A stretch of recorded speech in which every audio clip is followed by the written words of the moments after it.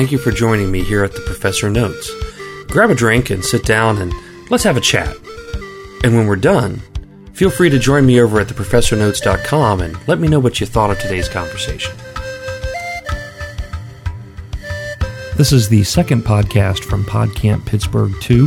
This one's with Justin Kownacki, a driving force not only behind Podcamp Pittsburgh, but also behind Something to Be Desired, an online video soap opera coming out of Pittsburgh at stbd.tv. Now let's listen to Justin and myself have our chat.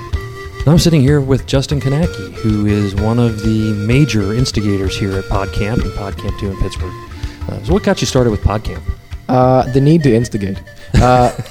Boy, it sounds like a joke, but it's actually not. When I came back from the original Podcamp in Boston, the main thing that was on our minds was the founders there had said, if you really like talking to other folks who are creating social media, see if this idea for a large unconference will work in your neck of the woods. So realizing that Pittsburgh is really strong in the blogging end of things, we thought, well, can we take a lot of these bloggers and start to train them on how to use audio and video a lot more? And while we started off with that mindset of getting people involved in wider swaths of new media, the funny thing is, it turns out there's actually a lot of podcasters here in town too. And when they all showed up, they didn't know that each other existed. So it was one of those like, wow, we're not really alone.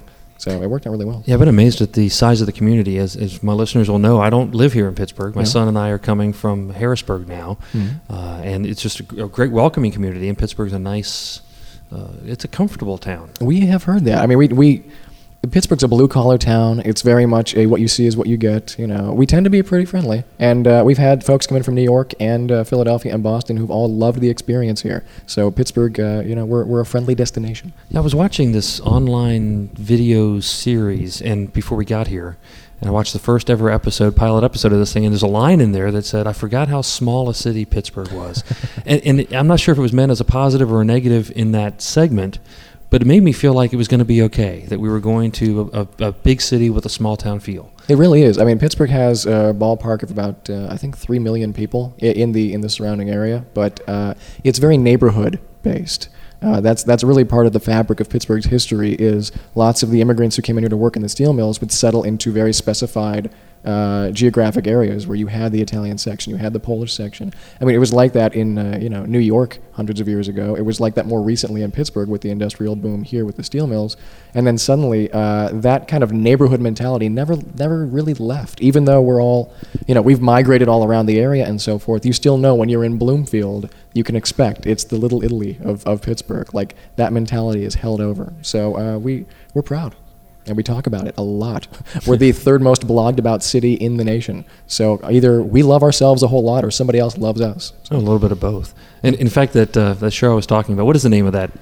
That show is Something to Be Desired, which is the... No, seriously. I mean, it's pretty good. It's, well, no, we've been producing this show, Something to Be Desired, here in Pittsburgh since 2003. So we're heading into our 5th season right now in September. It's a brand new 10-minute web sitcom episode every week. that we've usually written and filmed the previous week. So that's pretty impressive. And it's generally about, is it still about a radio station? I mean, that's how you started out. I haven't made it past the pilot. You've got 4 years and several hundred episodes to go through. It started one night, when I'm tired, or not tired, or whatever. Or hopefully not. Yeah, the show started out about a group of DJs at a struggling radio station. That was the conceit of the show when we began. And over time, it's evolved because the more actors who came around and wanted to become involved in the show, the more we realized, well, they couldn't all possibly work at the exact same place. So you start to build out that world, and now it's not just about the radio station. Now it's about the cafe. Now it's about other folks' jobs, other folks' offices, to the point where right now the radio station is actually cycled totally out of the show. We are now just about what it's like to live life after college in Pittsburgh. So the folks who relate to that are the folks who are anywhere from the ages of 20 to 40 and remember what that time of life was like. So it's kind of a grassroots Friends in Pittsburgh.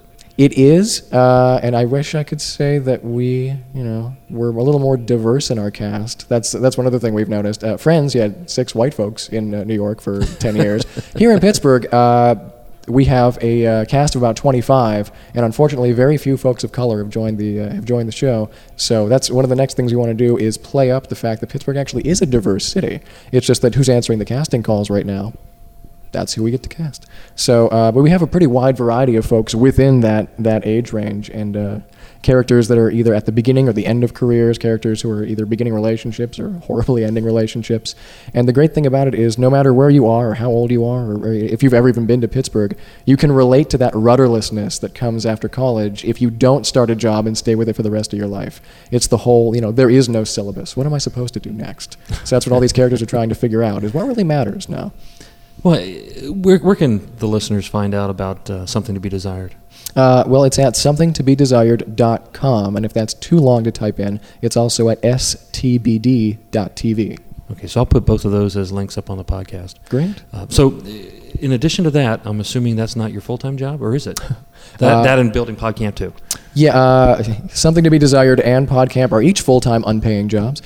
Something to Be Desired is on its way to becoming a successful business. As of right now, it's a successful creative outlet. But what I actually do for a living is I do freelance video, freelance audio, consulting for social media with companies large and small, both here in Pittsburgh and in the greater American metropolitan area. And I actually do voiceover. Coast to coast. Yeah, absolutely. It's Justin Kownacki. Yeah, you can tell I was a DJ at one point, can't you? Yeah. And I do voiceover work now as well, and freelance writing. So I'm a jack of all social media trades. How about that? And is there any other site people can go to learn more about Justin? I do have a blog, and oddly enough, I've learned a lot at Podcamp about how to improve my blog, such as moving it off its current platform. But for right now, my blog is Justin Kownacki at blogspot.com. I started off with Kownacki. Correct. Okay. And I update there daily or when I'm sober, which is usually daily. So, if we could just add one more thing here as we're heading out of this segment of the podcast. Sure.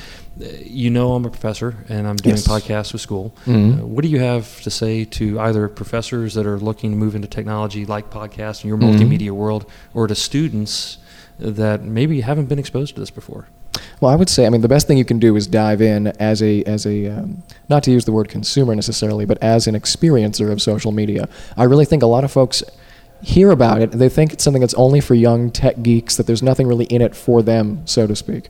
Then you get in and you realize there are cooking shows out there. There are blogs about different people's lifestyles, different people's musical interests. There are folks who make things from scratch and share that information with each other. And by that, I mean, people who make sneakers from scratch, and people who create their own custom, guitars and then, play them and show you how. So there's a wide variety both of information and entertainment out there. And I think a lot of times we in the medium sort of sell ourselves short by thinking, it's something that would only appeal to geeks. It's something that would only appeal to, affluent folks with lots of time and money on their hands to create this media. It's cheap. It's actually free to create this media most of the time.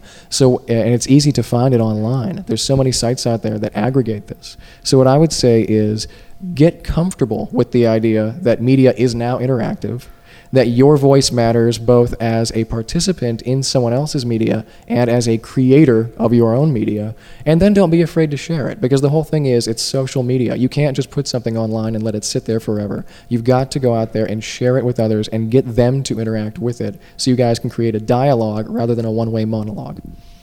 Well, thank you very much. So it's stbd.com or somethingtobedesired.com and justinkownacki.blogspot.com. That's me. And if you ever make it out to Harrisburg, feel free to look Matthew and myself up. We'd love to.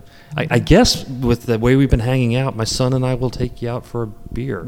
I'll do that, yeah. And, I can mention we'll probably be going past Harrisburg next month because there's a Podcamp Philadelphia. And I think we're going to be there. Well, you can buy me a beer in Philly. We'll do that. Thanks again. Thank you.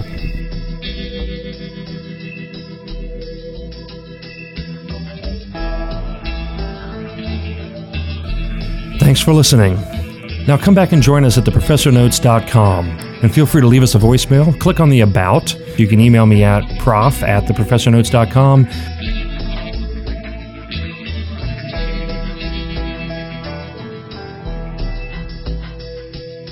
Or call us at 1-206-339-4715. Leave a message, tell us what you thought of the podcast, feel free to ask a question, and maybe we'll include you on the next podcast.